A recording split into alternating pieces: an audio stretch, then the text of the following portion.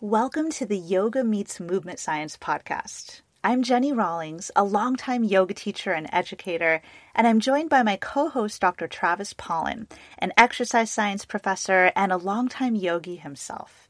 Together, we take a science-based look at many of the common questions, myths, and controversies that arise in the realms of yoga, movement, and fitness. Join us on this crash course where the worlds of yoga and movement science collide.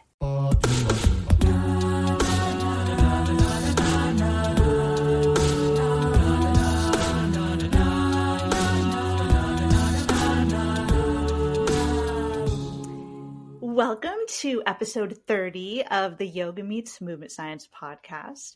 Our topic of focus for today's conversation is the excellent topic of yoga and low back pain. So, and it's it's really kind of a nuanced and a broad topic, but what we're planning to focus on today is, does a yoga practice have the potential to help with something like chronic or persistent low back pain? So that's one question. And then another question is, are yoga for low back pain classes evidence-based?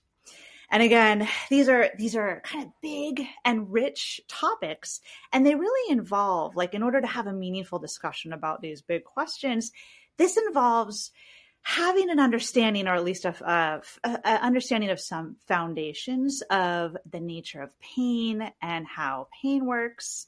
And then on top of that, the connection between pain and things like exercise and movement, and whether or not and how exercise might have a connection with or might help something like a chronic pain condition. And then also just taking a look at if and when exercise potentially could help with pain. Does it help with pain, or is it more likely to help with pain in kind of like a general, bigger picture sense? Or are its effects on painful conditions more specific? Like, this specific exercise helped this specific pain for this specific reason. So as you might be able to ascertain, these are like some big and weighty questions, and then applying all of that to yoga. So for myself, I know that I've kind of grappled with and thought about these questions for a long time. And Travis and I have had discussions about this as well, just kind of taking a closer look at the idea of yoga for low back pain and what this connection might be. Now, in order to kind of have a more meaningful and even more informed discussion about this topic, we have decided to ask a very special guest to talk with us about this today. And just to provide a little backstory on who this guest is and why he's here with us, originally, my idea was to reach out to him to write an article for my blog. And because he's kind of, I feel, well known as like a writer and an authority on pain science and the science of pain. And so that's kind of why my thought originally went to asking him to write an article. And it was a really big deal to me when he said yes. And so he has put that together for us. And this article is live on my blog. And we'll, of course, put links to the article in the show notes. And there's also a version of the article over on his own website as well. And we will have a link to that in the show notes as well. So he had already written this article, and Travis and I thought it was super interesting. And we also felt like it was worthy of kind of pulling out and making a broader discussion, and maybe giving the opportunity to ask him questions and go a little deeper in our podcast episode. So that's why we've invited him on the podcast. And I will now let you know who this mystery, very special guest is. Yeah, His name is this guy? I don't even know. Who is this mystery guest? His name is Paul Ingram, and he is someone who yogis really should know about. And we are really happy, if you're not familiar with Paul and his work, Travis and I are really happy to have the opportunity to introduce him to you here, both in the podcast and in the article. But Paul he runs and owns the website, which I would say is a legendary website at this point, that's called painscience.com. I really think of it. I really think of it as legendary. I think Travis does as well. So painscience.com, it's such a great domain name, and it is just full of so much science-based information about pain, really delivered in a really user-friendly in a way that's in these terms that just about anyone could understand. So it's such a helpful resource. In addition to that, Paul was a registered massage therapist from the year 2000 to 2010.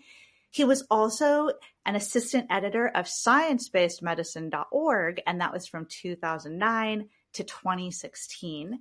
And now just full-time, he runs PainScience.com, in which he just educates anyone and everyone who's interested in learning about pain science. So we're just thrilled to have Paul here with us today. Welcome to our podcast. Thank you, Jenny. Glad to be here. So I can kick off our first question for you, Paul. And Sure. That question is just trying to differentiate between acute and chronic pain, and maybe chronic or persistent pain, whether you kind of conflate those two things or whether they're a little bit different. But just to be clear that our plan today is to talk more about chronic low back pain and then yoga's effectiveness for it. But yeah, so first question, just how do you differentiate between acute and chronic or persistent pain? There's some real challenges distinguishing between chronic and persistent. That's one way of distinguishing between pain that's kind of gone haywire, sort of dysfunctional pain. It's carrying on because of its sort of glitchy nature, versus pain that is carrying on because there's still a painful problem, because there's just still something wrong. The persistent signaling of from the tissue that's one way to make that distinction, to talk about chronic pain versus persistent pain. Are we talking about pain that's going on because there's still something wrong, or are we talking about pain that's going on because the pain system itself has gotten a little weird? Which is, both of these are definitely a thing, and it can be really problematic trying to distinguish between them. Oh, and I think you asked me about what makes chronic pain chronic as opposed to acute. Mostly just time. There's no hard line. There's a tendency in the industry to talk about pain becoming chronic somewhere around the 3-month mark. It keeps nagging you past that. But yeah, I don't take that distinction very seriously. Just if it's been a while, it's chronic. There's even the intermediate subacute, right? Which I think in the literature is usually at like a 1-month mark. But that's helpful when you're trying to do a meta-analysis or clinical practice guidelines to, we have to pick a point and draw a line in the sand. But as far as like, well, you've had it for 89 days and that's just acute. And now on the 90th day, now you're into the chronic pain. Totally. Yeah, no, it doesn't matter. The distinction doesn't matter for normal people talking about it most of the time. Even professionals and clinicians, we don't need to worry about. Subacute is just the word for the gray zone between acute and chronic. That makes a lot of sense. I think the reason we wanted to ask you to clarify that is just, I think in many people's minds, like acute pain, which is like that shorter term pain, is more associated with like an acute injury, like you sprained your ankle and you have pain associated with that. Whereas the longer term pain that's just kicking around for a longer, like you said, maybe 3 months or more, whatever that arbitrary distinction is. But I guess it's all still pain, but it's just like, are we talking about pain associated with a super recent injury that probably is most like what's mostly contributing to that is like biomechanics or tissue damage, things like that, versus like as it becomes more of a longer lasting pain, it's maybe we have more integrated in there from like the psychosocial realms as well. So then what's like influencing that pain maybe shifting, and kind of just asking about that distinction, because when we're talking about yoga and low back pain, just wanting to make it clear that we're not necessarily suggesting to people, that yoga may help, like that they just fell and hurt their back like 2 days ago and that this is necessarily what they should do, but more for that longer term longer lasting back pain. Does that make sense? If there's an obvious mechanism of injury, like if you got, if you had an oh shit moment and hurt yourself, then there's probably some damage and you're just going to need some time to recover that. And the acute versus chronic distinction doesn't even come up for quite a while. But interestingly, a lot of chronic back pain, it was chronic from day one in the sense that it was never a straightforward injury. It was always complicated, multifactorial. There are probably cases of, so-called acute back pain that we're only calling acute because they're brand new. But in their nature is probably exactly the same as it is 10 months later when you're going, what the hell is going on? There's almost certainly cases of back pain that start weird and continue being weird. And it's not until 6 months later that we start saying, oh, it's chronic back pain now. But but in terms of its nature, it probably was from the word go. And how do you tell the difference? It's not easy. That is such a great point. And I guess it makes you even think, like, if you sustain like an obvious injury, even in that moment when most of the pain associated with that injury is probably connected to the tissue damage, even that pain is also still influenced by other factors like the context of the injury, the environment you were in, hormones circulating in your system. So it's, like even from the start, I guess even thinking of like pain associated with a recent injury, it also is not necessarily only tissue damage that's involved in that pain. Totally makes sense. Yeah, no. My 3-word phrase for this is that pain is weird, and it can always be weird. It can be weird even in incredibly straightforward seeming situations, which is not to say that it is always weird. Often it's pretty straightforward. Stub toe, ouch. So a lot of pain is not weird, but it can always be weird. There's always the potential for it to get weird. And particularly when it turns chronic, it almost always has, there's some weirdness going on with it.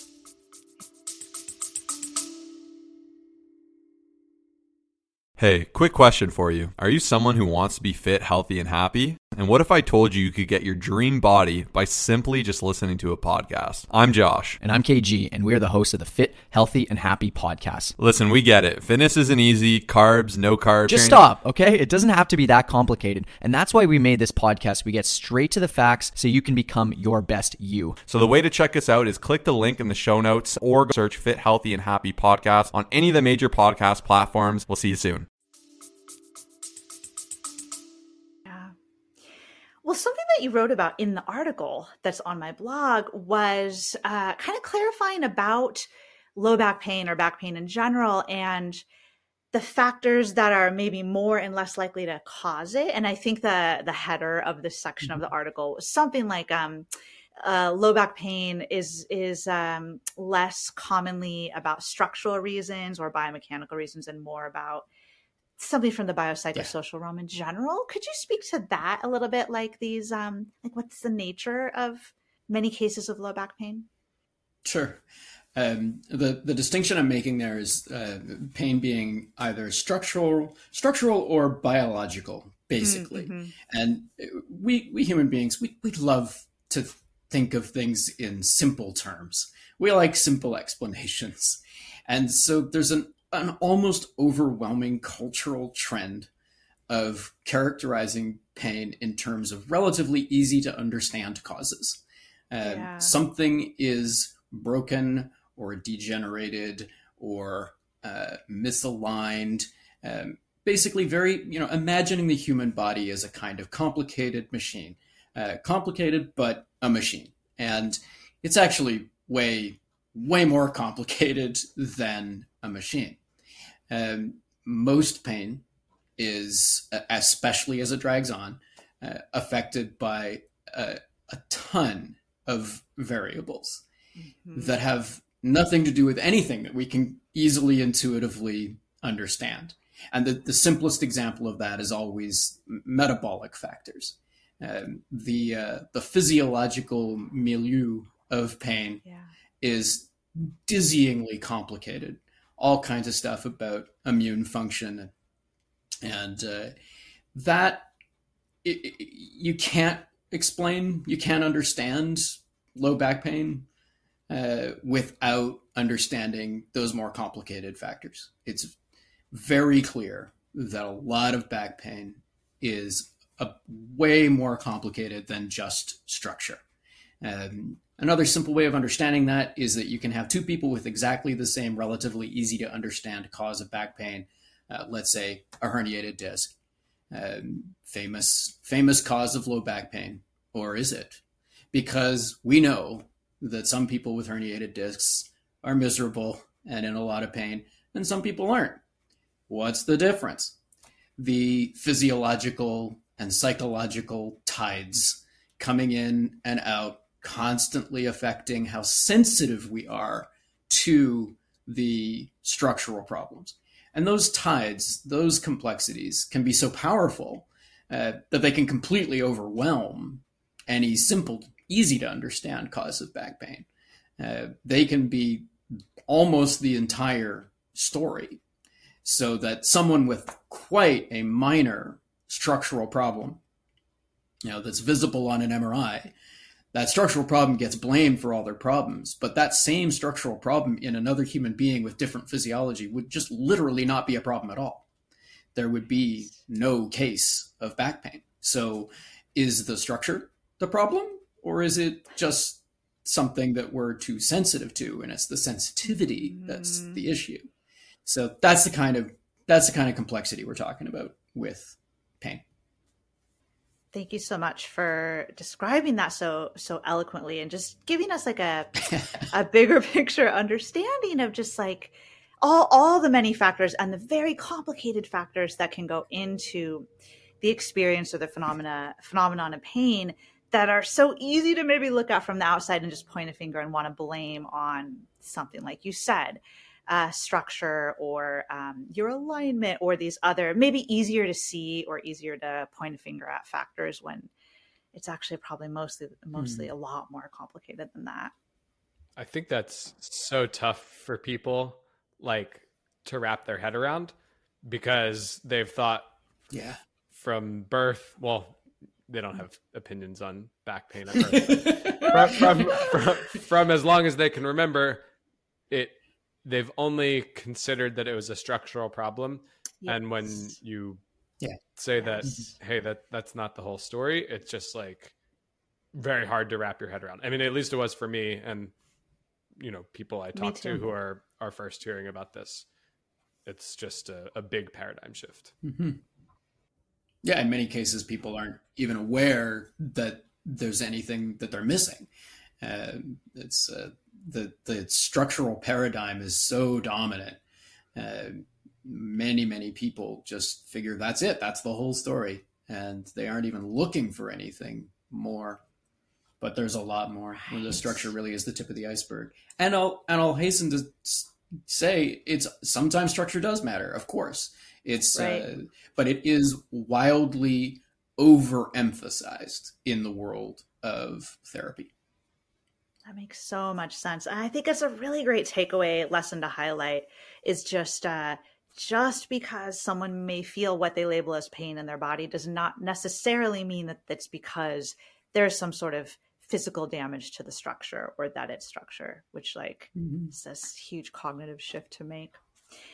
But something that you just said made me think, another thing that I've seen you write about before is that when it comes to something like low back pain, there are some instances of low back pain in which what's causing or what's connected to that pain actually is something that's quite serious, or maybe I feel like I've seen you use the word sinister before. I might be wrong about that, but there are some ominous. Or ominous, or something that really needs medical attention, like a serious condition. Could you speak to what proportion of low back pain is that, and what are some examples? Cancers and infections are big ones. There are medical problems that cause back pain you got to watch out for, and the number one job for any clinician, no matter what their specialty is to be aware of these red flags, signs that there could be more going on here than just the typical case of back pain. I mean, most doctors, even GPs who know shockingly little about pain and musculoskeletal medicine, they typically do know enough to reassure patients that their back pain will probably get better. And most do. Serious, scary, ominous, sinister causes of low back pain are quite rare. So the vast majority of people that healthcare professionals see who complain of, a new case of back pain, most of them will in fact be fine in 4 to 8 weeks ish. But there's a small percentage. I don't have stats on the tip of my tongue, but it's sub 5%, I would say. There's something a little trickier going on. You could certainly also add, profound spinal risk, with something is happening in the spine that is a real danger to its function. But usually you know that you had an accident that caused that. So that doesn't tend to sneak up on people. They had a trauma. But the ones that I think the classic examples of ones that do sneak up on people are infections and tumors. Am I missing one, Travis? Can you think of another one? Those are the ones that come to mind.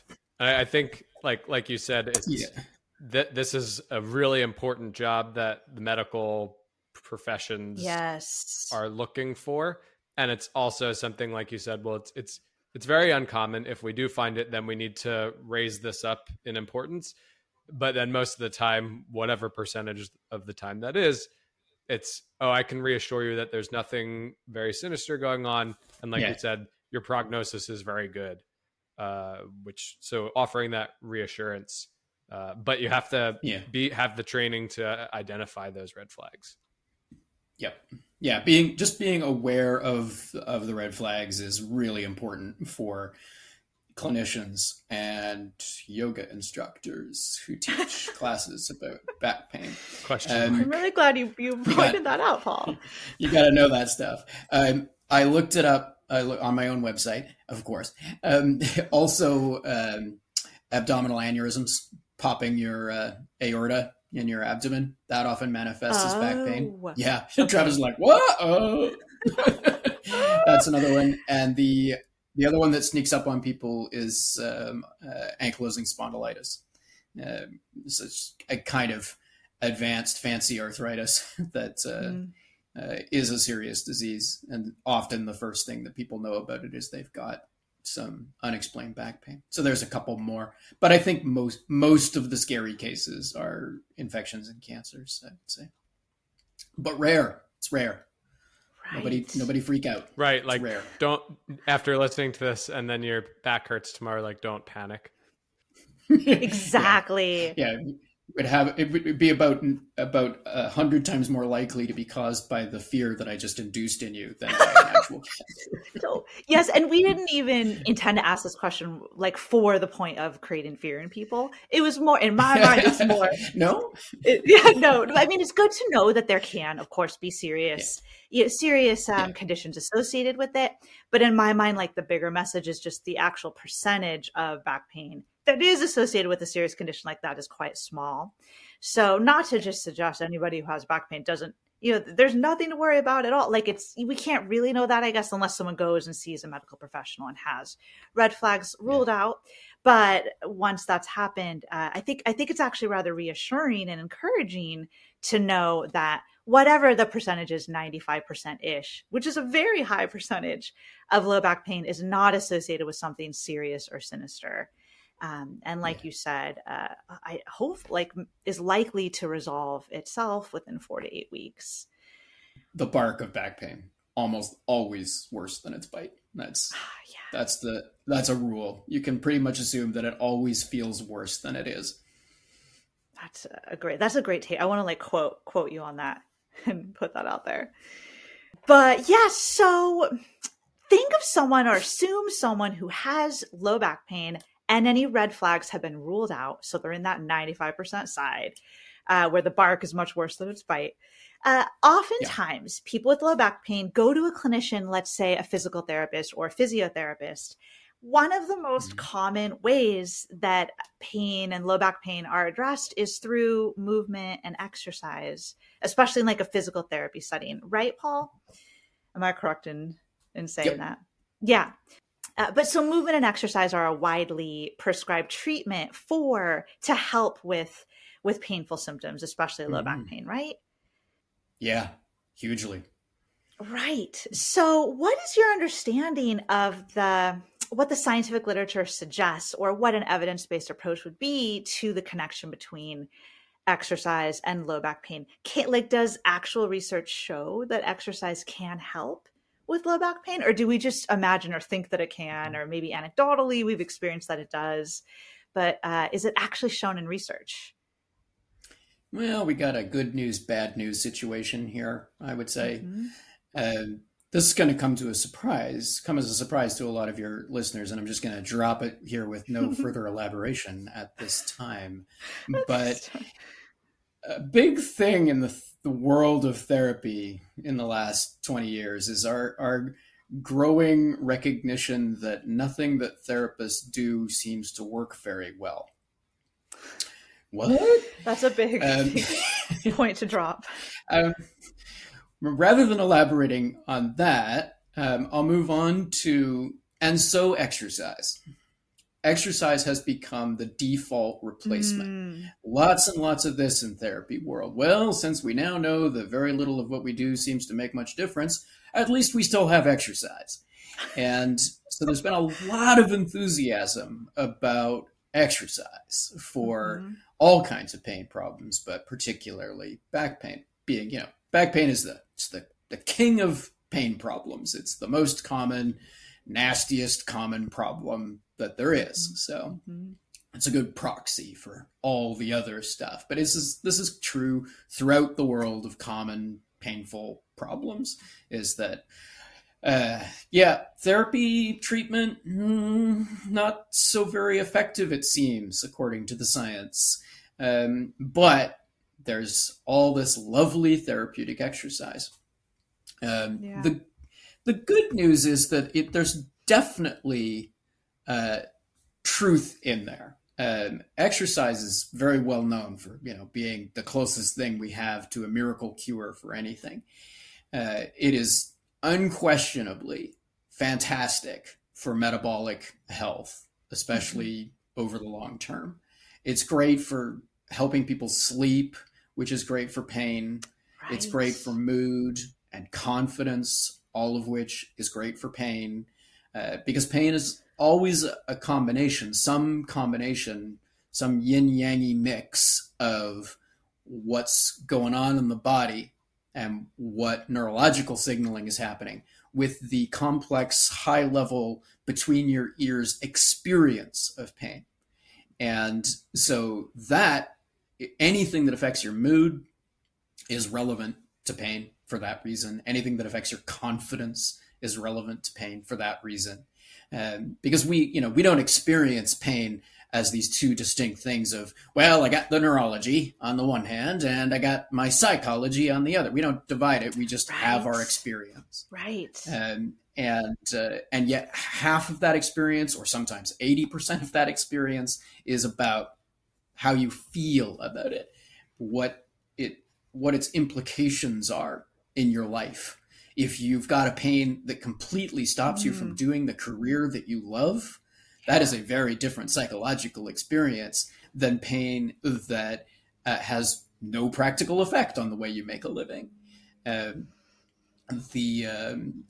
type for a living, so sometimes I get some pretty bad finger pain, and that is a scary pain for me. Yes. It's completely. If I get back pain, it's like, oh well, I'm just sitting here. I don't have to do any heavy lifting. Right.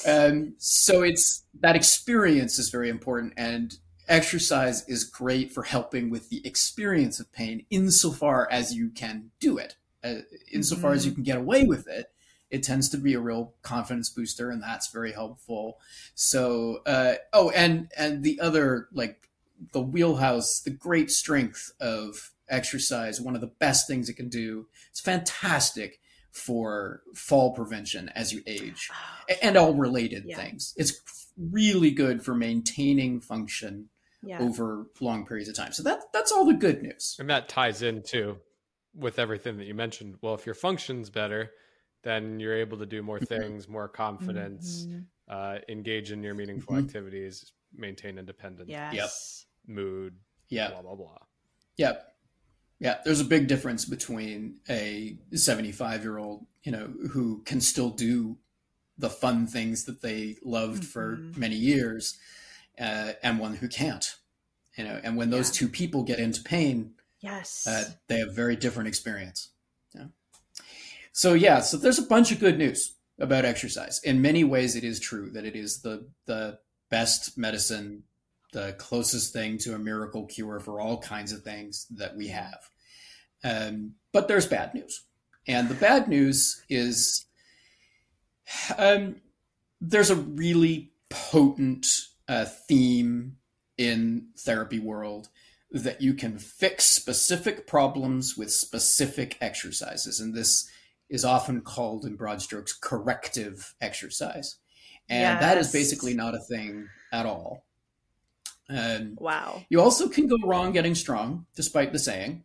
Yeah. And that is particularly, like, there's a lot of people who have very, I am not anti-strengthening. I'm the opposite. I am pro-strengthening. Yeah. But it is definitely not true that you can't go wrong. You can go wrong. You really can go wrong. And it often, the wrongness is the most wrong, is the baddest for categories of people we don't even think about, we're barely aware of, basically at-risk subpopulations. And a simple example, which will be highly relevant to yoga, is people with connective tissue disease.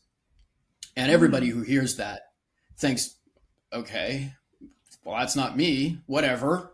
But here's the thing about connective tissue disease. It's way more common than you think. There's a buttload of genetic variations that cause subtle differences in connective tissue function.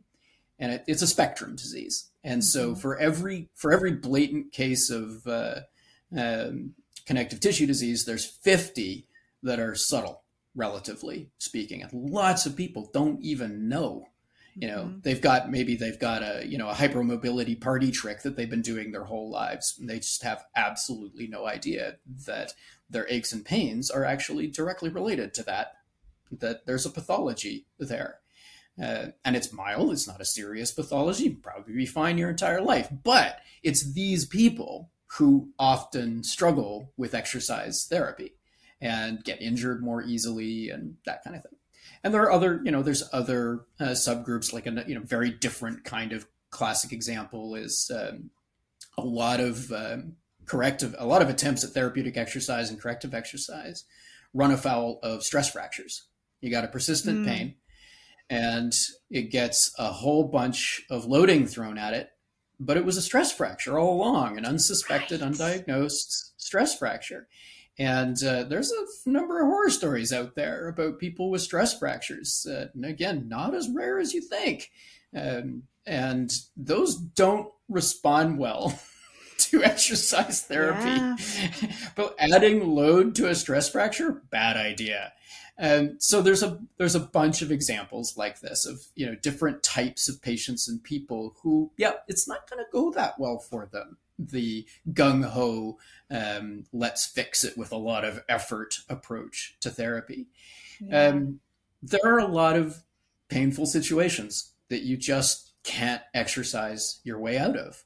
And that's another theme with back pain particularly. There are a number of causes of back pain that are simply not going to respond to any amount of exercise. They're not necessarily going to get worse either. They might, but they're definitely not going to respond. And I think one of the classic examples of that is a neuroma or a cyst. Not scary. It's not one of the sinister ones, but it isn't going to go away just because you do a bunch of sit-ups. In fact, you're probably just going to piss it off over and over and over and over and over again. So there's lots of those, right? Like in the giant list of possible causes of back pain, 90% of which we can't be sure of most of the time. At least probably a third of them, maybe a quarter, something like that, almost certainly not going to respond to exercise. So there's a lot of problems with exercise. And then the worst news of all is that it doesn't appear to be a dramatic improvement over anything else that therapists do. It's so good. It's got so many lovely things going for it that it's almost impossible to be negative about exercise. Yeah. But in terms of as a therapy for back pain, yeah, it works about as well as anything else, which is to say not very well. That it's really good to have you sharing just like a realistic and science-based perspective on something like exercise for pain, because I feel like as you've suggested, it's definitely like the default approach, I think, for many people, and a lot of assumptions, just like you can't go wrong with exercise. It can help and treat just about any painful condition. So it's really good to learn about how maybe that message could be reined in a little bit. And it's, not, I mean, I think rarely are things ever black or white. And I know Travis and I kind of try to emphasize that a lot in the things we talk about in this podcast. And it's got to be the same with exercise and strength training and all of that as well. So thank you for painting that picture. And also thank you for explaining something I think is really important. And this, of course, we'll get into, of course, just so our listeners know, we are going to talk about yoga and exercise.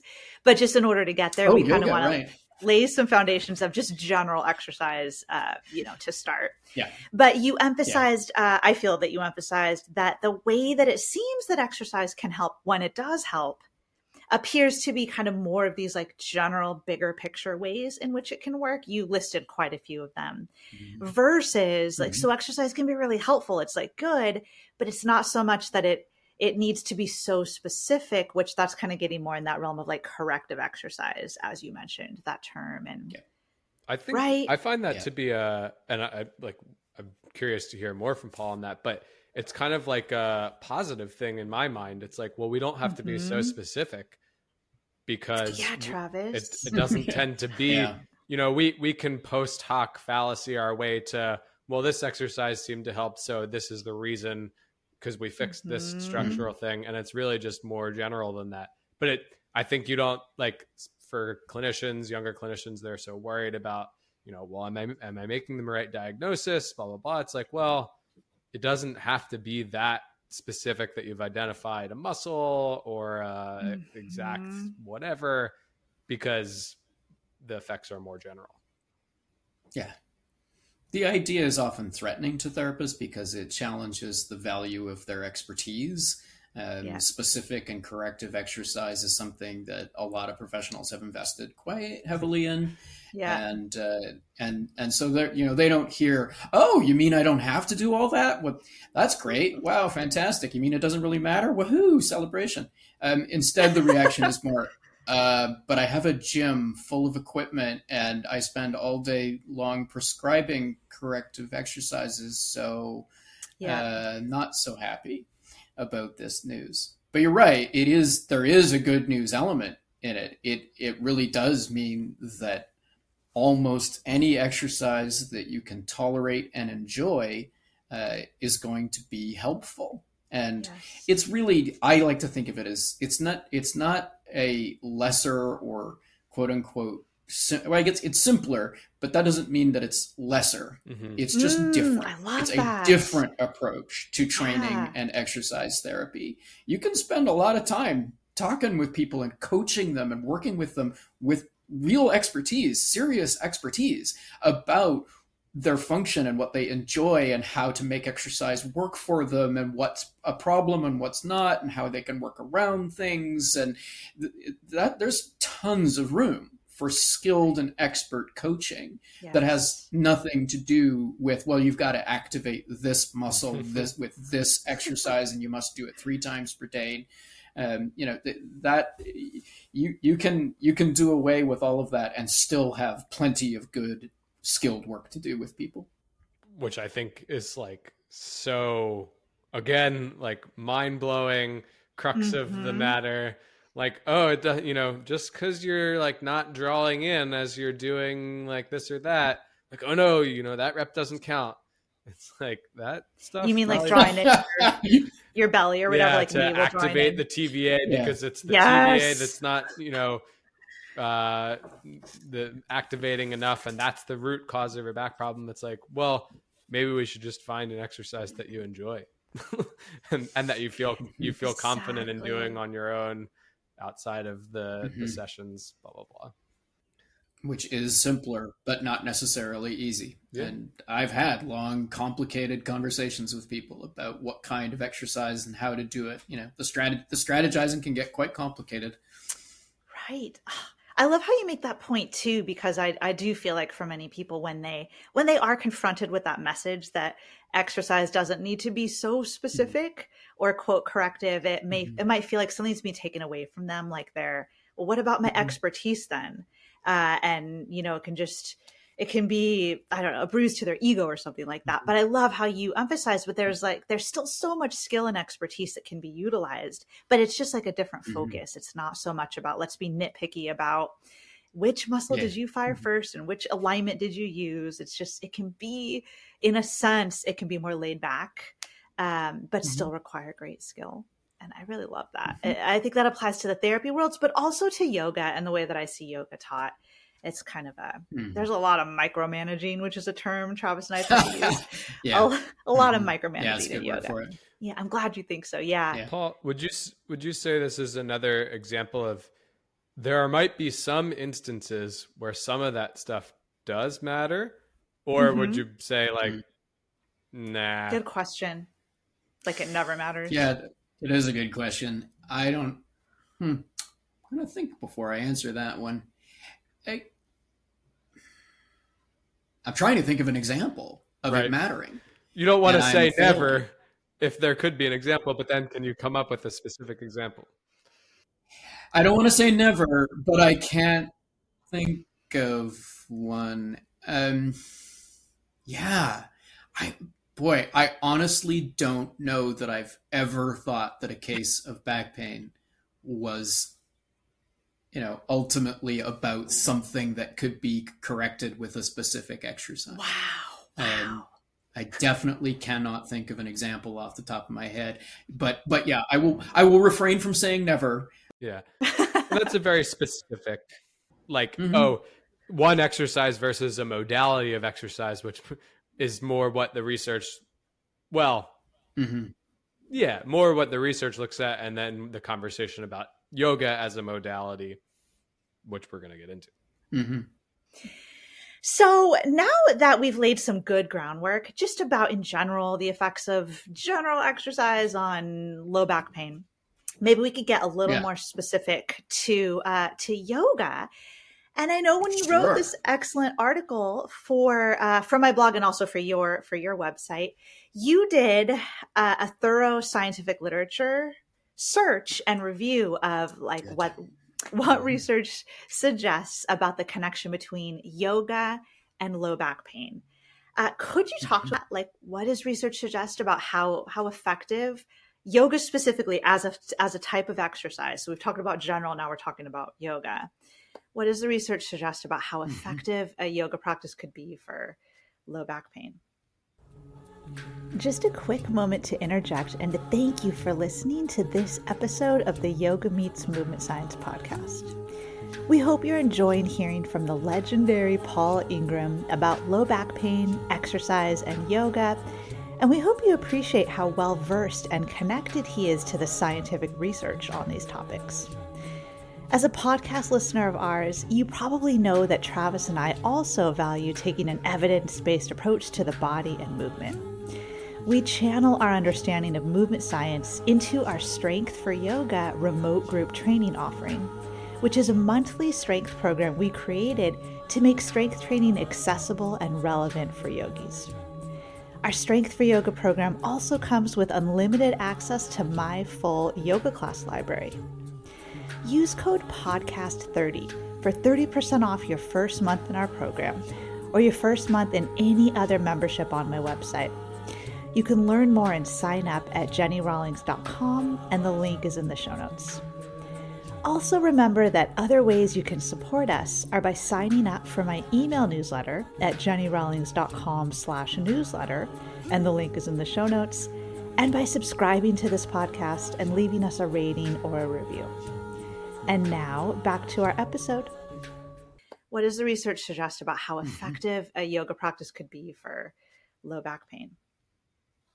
It suggests that there is no active ingredient in yoga that is good for back pain any more than any other kind of exercise. It is just a form of exercise.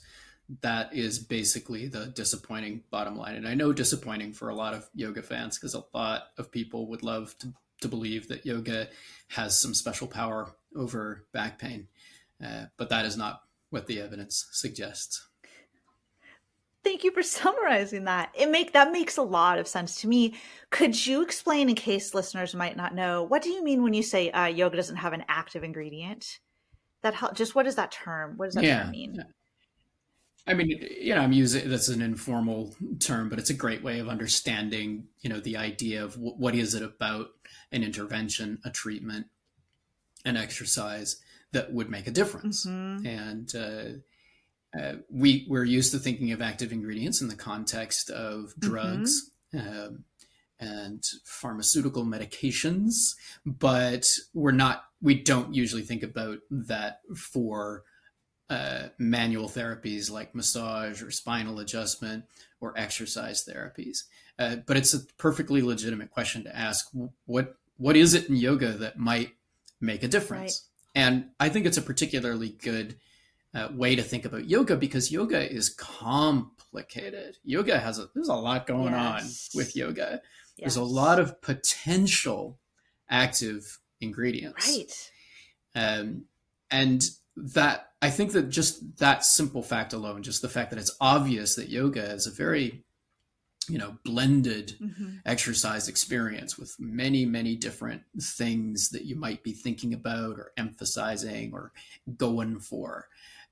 Just that complexity allows people to kind of hand wave their way to something in there must be good for back pain, something. And they're not wrong. Something in there probably is good for back pain, but nothing that is any more good for back pain than any other form of exercise.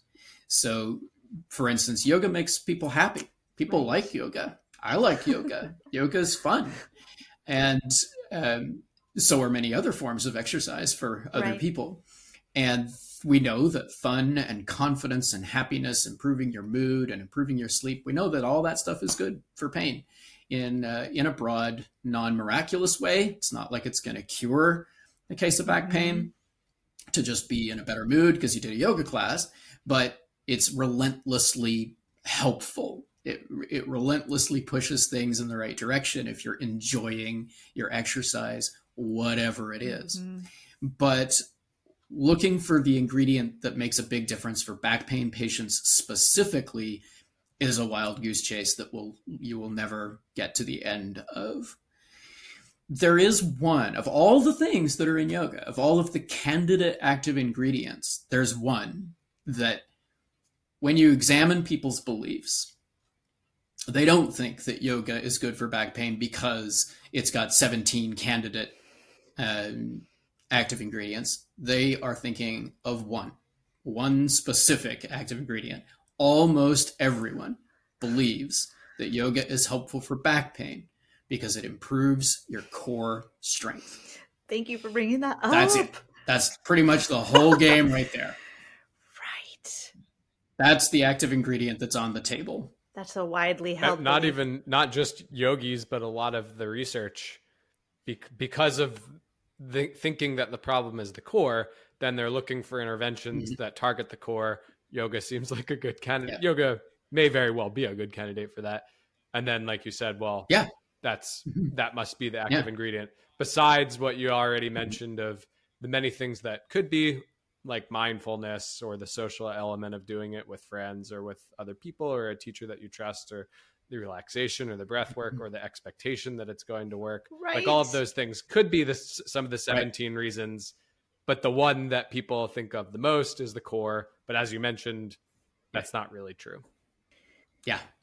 I think there are two. Core strength is by far the leader. Mm-hmm. And then a distant second, but still way bigger than all the others put together, is flexibility. Oh, yeah. So people believe that those are the two active ingredients, that yoga will help you with your back pain because it improves core strength and because it makes you more flexible. And the corollary of that is people believe that you have back pain in the first place because you have a weak core and you aren't flexible, especially your hamstrings. Yes. Those beliefs are very pervasive. They're often not spelled out. They're often only left implied by the need for core strength or flexibility, but they are often spelled out. I've seen plenty of therapists over the years who tried to treat a case of back pain entirely by convincing their patient that they needed more flexible hamstrings. So those are the two big active ingredients, with core strength way out in the lead, and they are both based on very dubious theories about what makes back pain tick. The reality is that core weakness is not a significant cause of back pain, if at all, and flexibility, tightness, even less so. Wow. Even if we generously say to the core strength enthusiasts, a weak core is a cause of some cases of back pain. Even if we grant that, there's still so many other cases of back pain that have nothing to do with that. And virtually no reliable way to distinguish between those. And frankly, I'm being generous giving core weakness any credit for any back pain. The evidence is pretty overwhelming that back pain isn't caused by core weakness. That ain't a thing. But the funny thing is that a lot of the interventions for low back pain, both clinically and in the research, are core focused, whether it's they call it motor control, or core, it's more of an endurance based thing or a strength based thing. And then the corollary to that as well, they do work a little bit, but about the same as everything else, which is only a little bit. Right, because it's just you've just found yourself another way to exercise, and exercise has other active ingredients that are a little bit helpful. And this is almost, well, there's a number of reasons why these ideas are persistent, but for sure one of them is that because every time anyone does any kind of exercise to allegedly improve their core strength or their flexibility, they typically do feel a little bit better. Not for the reason they think, but they do feel better. And that really tends to keep the ideas alive and unexamined. We have a casual assumption that, I probably should do more sit-ups and my hamstrings are probably too tight, so I'm going to do that. And then you get a little bit of confirmation. You feel a little better, not for the reasons you think, but you feel a little better. And so the idea that it was weakness, that it was inflexibility, just lives on unchallenged and unexamined. Oh my gosh. Thank you for pointing out. I totally agree with you that in my experience, both the core and tightness, and specifically tight hamstrings, for some reason, like tight hamstrings gets really highlighted as beliefs that people have about why you have pain or what you need to do in order to fix back pain specifically. And of course, there's so much more that people say, but I agree that those are two of the biggies. But it sounds like what you're suggesting is neither of those approaches, core strengthening. And as Travis mentioned, sometimes people we'll talk about that as more core stability or maybe motor control of the core region, which I guess technically core strength, core stability, and motor control they're not necessarily all like the same thing. But regardless, they don't seem to have an active ingredient, which is that term that you defined for us. And neither does stretching the hamstrings have a specific active ingredient that's special to those types of exercises that specifically help with back pain. Do you think that one of the reasons why, well, you actually stated a couple of great reasons why the myth about the connection between the core and back pain tends to pervade. But do you think another one is just that it's just like the core is the region of the low back, so people just think like if I have pain there, it must be specifically about that region, and therefore that's what I need to target.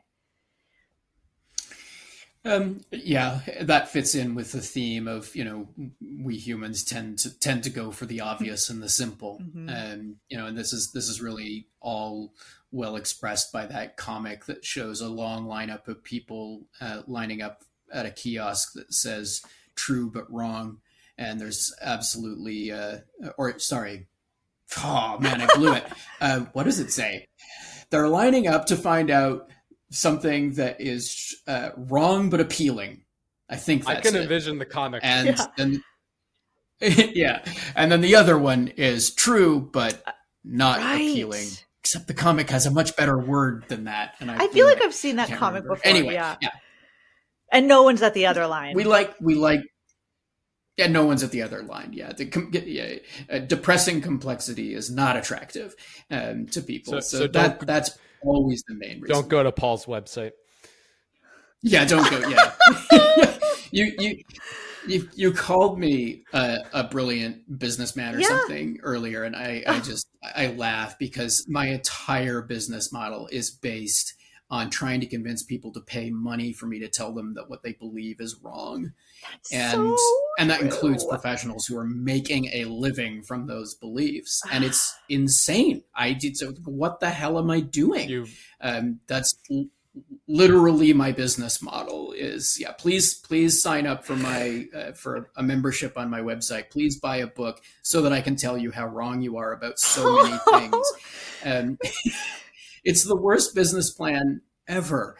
And by the way, we've started just in the last few minutes to impugn the reputation of stretching along with yoga, which is going to be another mind blower for people. And it's this, this whole other thing is like I'm just kind of dismissing stretching and flexibility. And people are probably starting to wonder, what is wrong with this guy? Is there anything he believes in? No, not really. I'm a cynic about everything. That's what the evidence has taught me to be. It's perfect. Where were we? I think you brought up stretching and flexibility, and I'm glad you mentioned that again, because I do think there is this like base level assumption that people who are more mobile, like quote mobile or more flexible, will just naturally be living in bodies that move or function more quote optimally. This is kind of just like that magic beliefs. But there's certainly an assumption that like flexibility, aka mobility, if we treat those as synonyms, is important for a pain-free body. And if you have pain, then you need to work on flexibility and mobility. I mean, that's a big trend out there, don't you think? Yeah. Mm-hmm. Yeah, people believe that flexibility is a pillar of fitness, like strength, and it's not. I said it. Right. This is a real mind blower for people, and particularly challenging for the yoga audience. Sorry, yoga audience. I repeat, I do like yoga. I also like stretching, by the way. Thank you for repeating But that. Flexibility, I do. I like quite a few things that I don't think are as medically beneficial or as fitness beneficial as is popularly believed, but I still like them for other reasons. But the mind blower is that flexibility is not, in fact, particularly important for fitness. The very few people need to be flexible, and flexibility doesn't appear to matter much for much of anything. And people always rush to give examples of athletes that need to be flexible to do what they do, and that's true to a point, but even they often need less flexibility than you would think. And then there's the killer fact that stretching isn't necessarily the best way to get to flexibility. That in fact, loading through a range of motion, not stretching, not just pulling on tissue, is what you want if you want flexibility. But most people don't need it, including a bunch of fitness category, a bunch of athletic categories where there's a strong assumption that these athletes need to be flexible, and some of them do, but fewer than you think. So this is all quite radical, but I'll end on a nice note, which is that yoga does tend to load muscles through a range of motion. It is more than just pulling on muscles. Thanks for saying and that's that. nice. So to the extent that you want to be flexible, yoga's a pretty good way of doing it. There's just a limit to how valuable flexibility is for fitness or for back pain.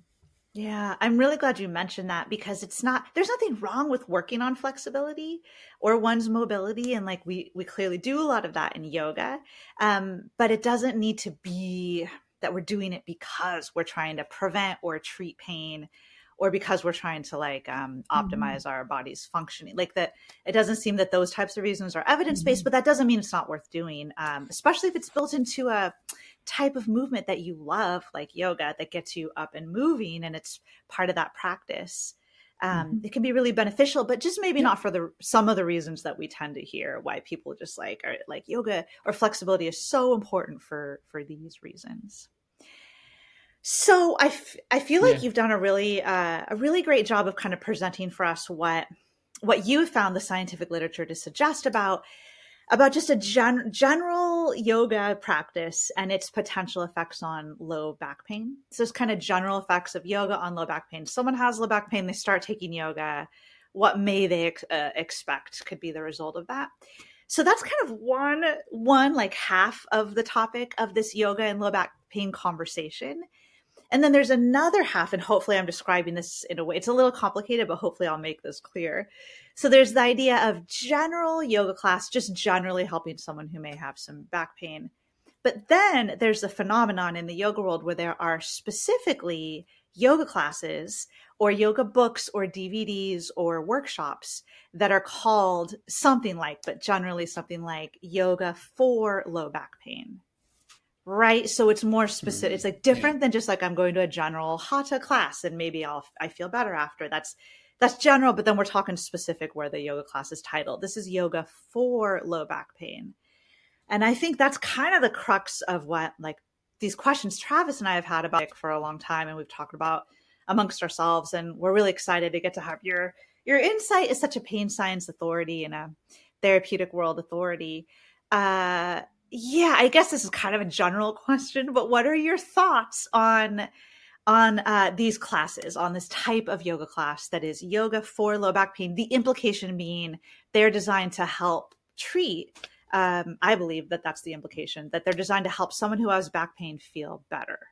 What are your thoughts on such class styles? I think it could be done well. I think it probably isn't done well a lot of the time. I think very often the focus is on alignment and core stability, which are and flexibility, all of which are clean misses in my mind. And I worry a little bit about patients with back pain that is not going to respond well or might even respond badly. I worry about red flags getting missed by yoga instructors who know lots about yoga and a tiny little bit about back pain, and particularly don't know when to tell a student, you probably should be in a doctor's office rather than here. I worry about that. But it definitely can be done well if you teach the class essentially as a, sort of subversively undermining expectations. When people come saying, I think yoga is going to help with my back pain, and you say, well, that's a great way to exercise. But it may or may not help your back pain. You can teach the evidence, and you can teach people to move away from these myths about what will help back pain and what won't. And that's very valuable. It doesn't have to be comprehensive.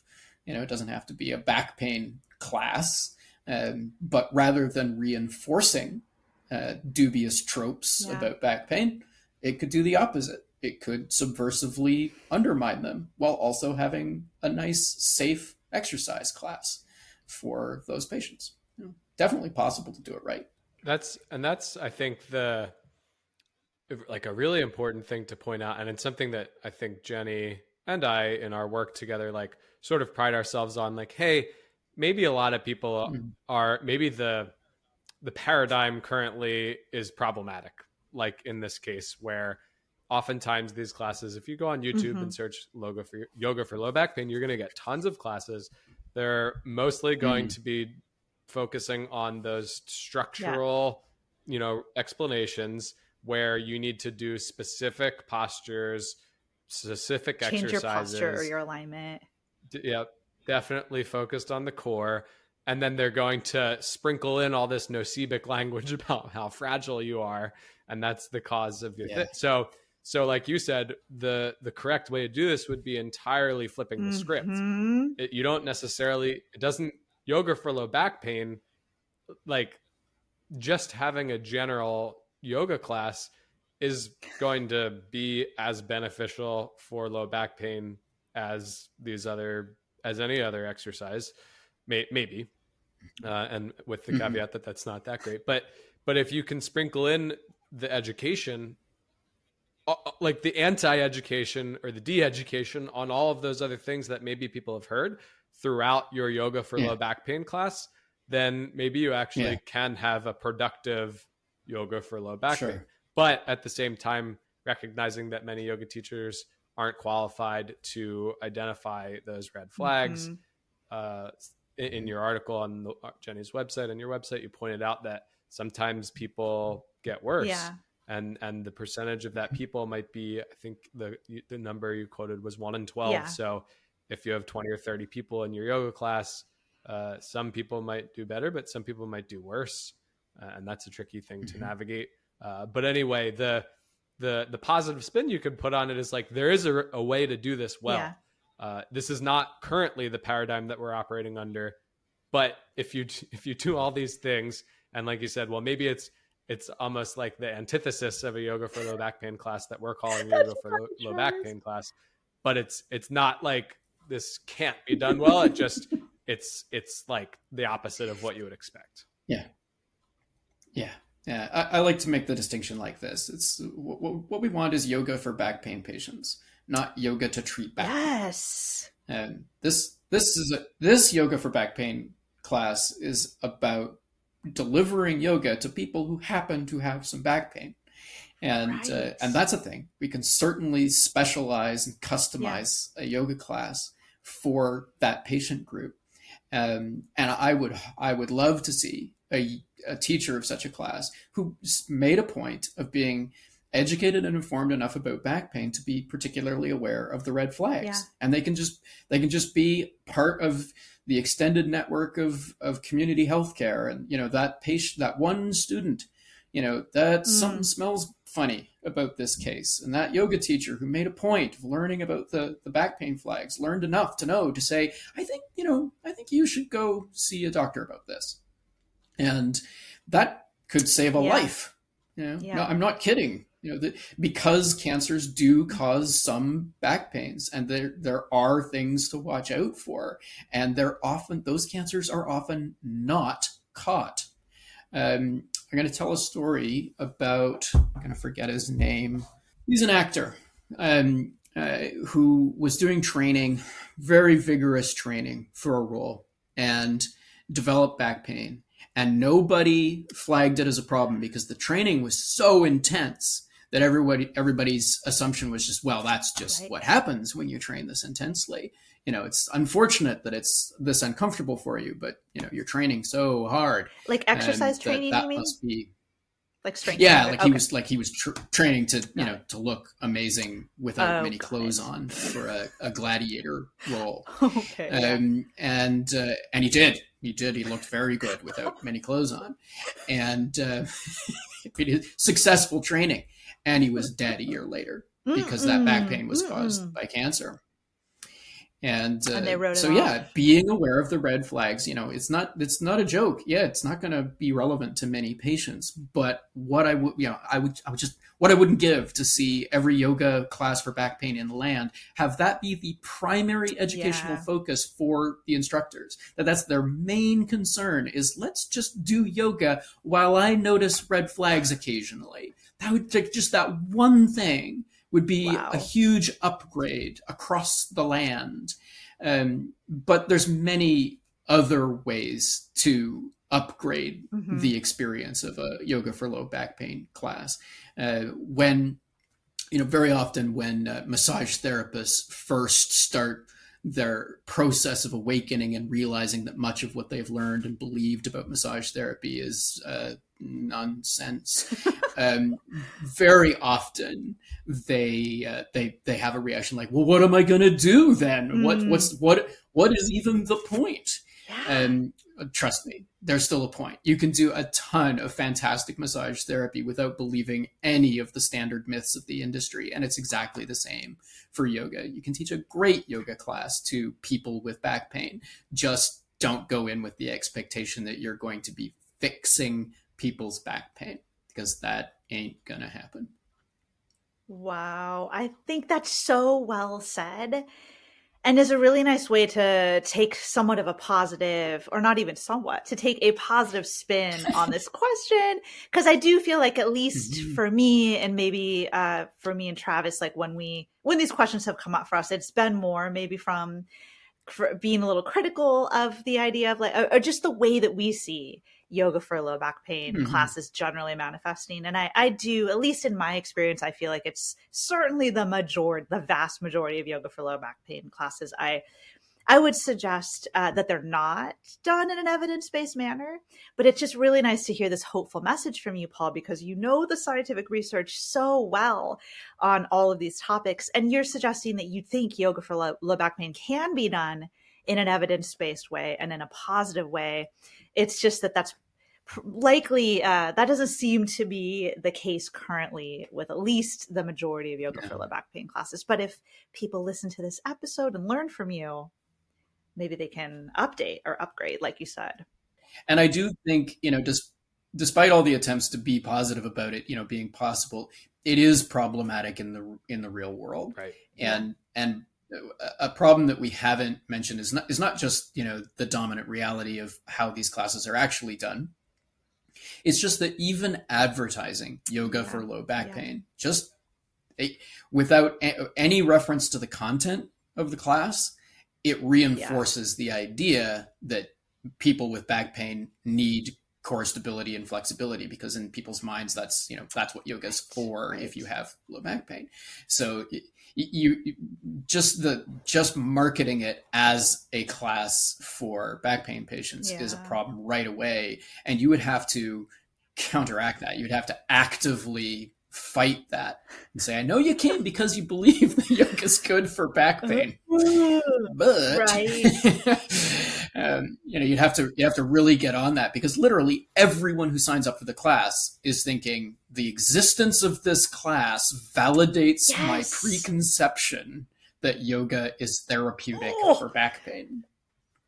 That is highly problematic. Which is an opportunity to get in front of people, but you got to do it. The people who don't get in the room and just see it perpetuates it unspokenly perpetuates that false. Which is What I'd rather see, and I'd never see this, right? Like maybe a better way to go, because advertising yoga for back pain, it just so neatly plugs into people's biases.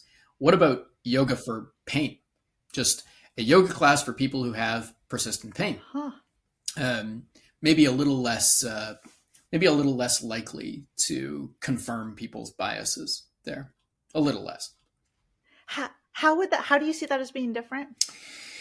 It's the for people with distinction, as opposed to yoga to treat, right? If you just say pain, I mean, probably nobody thinks that yoga is good for all kinds of chronic pain, right? People, as much as we love oversimplifying things, nobody's that naive. We understand that there are lots of kinds of pain that are really difficult to treat and may not be affected by yoga directly. Yoga may not be therapeutic for them. Yet, people with chronic pain of whatever type might enjoy doing yoga and might enjoy doing it in a way that is relatively safe, and there's a little bit of oversight, and they can have some confidence that the instructor will spot red flags and things like that. So maybe that's a way of framing it that's a little less prone to misinterpretation.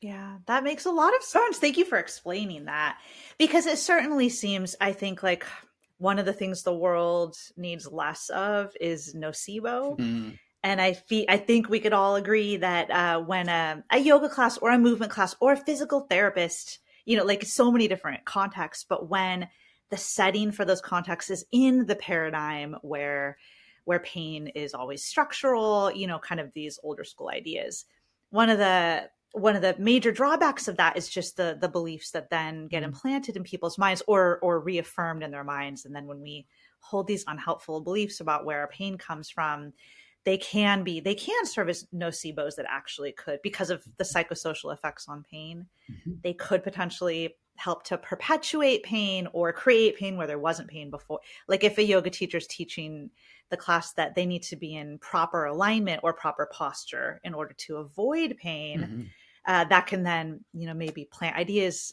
seeds of ideas in their minds that then they might leave the yoga room with, and then believe that something like that is super important. Yeah. Which could have unintended effects, at least I believe. Yeah. Yeah. Eliminating all nocebic language from yoga classes would be another fantastic upgrade. And for those who might be wondering, we keep saying nocebo, but I don't think we've defined it. Oh, yes. This is thank you. aggravating symptoms through belief, rather than it's the opposite of placebo. Placebo is relief from belief, and nocebo is the opposite. It's grief from belief. And it's a surprisingly strong phenomenon. You can really make people hurt with nocebo. The canonical example is and this is this is a true story, but there are many other true stories like it. The man who pooped blood, there's blood in the toilet, freaked out, agony, 911, gets to the hospital, goes through the process. Doctor figures out he ate beets. It was beets. That guy suffered real pain. Yeah, he did. Yeah, he had a full-on pain experience, like literally. And that this can happen. One of the most prominent skeptics in the world, Dr. Stephen Novella, my old boss at Science Based Medicine, he has a great story similar. He peed blood one day. And because he's a doctor and a very good one, a very smart one, he knew that blood in the urine basically doesn't have any happy explanation. There's you see blood in your urine, you in trouble. And he kind of freaked out. He had a proper freak out until he remembered beets. It was the beets again. Another beets story. You can do it if you eat enough beet. I think there's a genetic difference that not everybody does this. It's like asparagus pea. What's with all the pea? Oh yeah. If you eat enough beets, your pea will turn red. And that managed to freak out one of the... I know what you're talking about. I mean, Steve is one of the best critical thinkers I know. That man knows more about how your brain can get stuff wrong than anyone else alive that I can think of. He's a neurologist, by the way, as well as a skeptic. And he got fooled by, he got grief from belief. So when we're talking about nocebo in yoga class, what we're talking about is saying anything that perpetuates or reinforces the idea that we are fragile and crooked or vulnerable to back pain. Yeah. And that belief can actually lead to having pain where you wouldn't otherwise have pain. It's one of the things that can make the difference between, that guy's herniated disc is causing him pain and that lady's herniated disc is not causing her pain. The difference, there are many possible differences, but the difference could literally be that one of them has bought into the idea that they're fragile and that the spine is a delicate structure and the slightest thing goes wrong with it and you're doomed, and the other has not. Right? That could be the difference between those two people. Or that they ate beets, right? Yeah.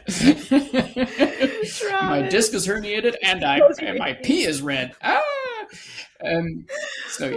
That we want a yoga class that doesn't reinforce those fears about the spine because they're unjustified. The spine is ridiculously robust, even when injured. It's insanely robust. Right. By quote unquote design, it is a redundant system. It has a whole bunch of very similarly functioning joints, and you can do incredible damage to one of those joints, and the others will, in many people, take over and handle function with remarkable ability. My wife is one of those people. She had a terrible, terrible car accident in 2010 while traveling alone in Asia. Oh, no. Shattered a vertebrae, and had basically no issues with back pain for most of the next 10 years. She does now, I will add, but for years after that horrible injury, she was fine. Really no problem with her back. So it's a stupidly robust structure.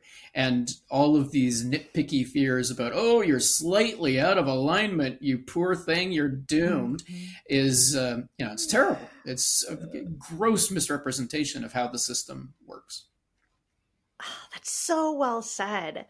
A gross misrepresentation, and also potentially doing harm when we're thinking about nocebo, which you defined so well. Thank you for outlining the definition there and that difference between nocebo and placebo. And yeah, I personally find that I think nocebo might be the biggest problem that at least I see in the yoga world in general, and that I try to point out and raise awareness of. I think, just like you said, if that were eliminated from yoga, it would be a huge transformation. Huge win. In general, I think. Yeah, huge win. Totally. And hopefully work like the work that you do on your website with all of the education that you do and what we try to share through our work together, Travis, like hopefully all of this contributes to some sort of shift in people's understandings and beliefs around the body and pain and say no how to it all nocebo. works. So, Hopefully. say no. We should make that a bumper sticker. Another quotable quote. Well, Paul, I feel like you've done a wonderful job answering our questions today and just taking a really thoughtful and thorough look at this important topic, I believe, for the yoga community. Travis, did you have any last questions to ask, or do you feel like Paul pretty much covered?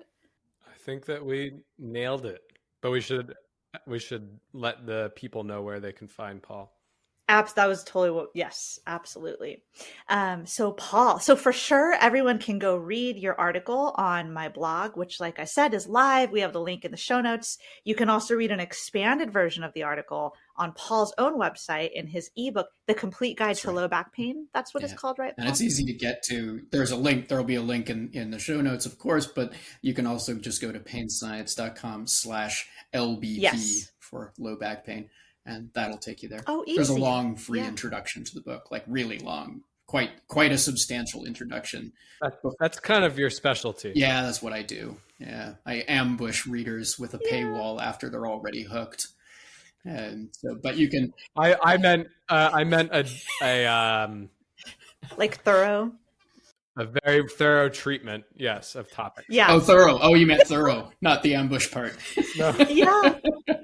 Yeah, no, and I give away an absolute buttload of content. The vast majority of content on the website is free. It's amazing. But I do have a few books which I have to sell in order to keep the lights on. So buy a book, read the free version, and then come and look for the book. Totally. And also people can be members on your website, right? Like for more content. They can. That's like that's not just the book, that's like a membership to what you share. Like an example is early on we were talking about the you can't go wrong getting strong thing. So I have a big article about strength training, and it delivers pretty much everything that anyone might want to know about it. But I hold back a little fun, quote unquote fun bit about all of the different, a list of the different ways that you can go wrong getting strong, and that's only available to members. So like 90% of the article is free, but there's this interesting extra bit for people who are particularly keen, and that pattern is repeated across the site. Lots of dorky extras are set aside for members only. Audio version of your articles. Don't you do that? Yeah, audio versions. Yeah, so I would think it would really pay to be a member on your site. People could learn so much, and they could support you in all of this work that you really tirelessly do for all the rest of us. And all you got to do is get past that barrier of the fact that I'm going to tell you things you don't really want to hear. So. Exactly. Now give me money. But it's just the integrity thing to do. It's like how you understand what the evidence suggests. And so if people need to do some cognitive shifts around that in order to meet you there, it's like their work to do, I feel like. All of our work to do. And the bright side of it is that I know that every single member and customer I have is a particularly amazing and awesome and intellectually mature person. So it's a good club. That's fantastic. Thanks, guys. Appreciate the interview. Thank you so much. You. Yeah, we feel we're honored to have had you on, and we encourage all of our listeners to go learn from Paul. Clearly, he's so knowledgeable and has so much to share. So thank you, Paul. Thank you very much. And that wraps up our look at yoga and low back pain with Paul Ingram. Remember that you can support our work with this podcast by subscribing to our podcast and leaving us a rating or a review. You can also stay in the loop with all of our offerings by signing up for my email newsletter at jennyrawlings.com/newsletter, and the link is in the show notes. Lastly, remember to use code podcast30 for 30% off your first month in Travis's and my Strength for Yoga remote group training program, or 30% off your first month in any of the other memberships on my website. You can learn more and sign up at jennyrawlings.com, and the link is in the show notes. Thanks again for listening to this episode of Yoga Meets Movement Science today. We look forward to seeing you in our next episode soon.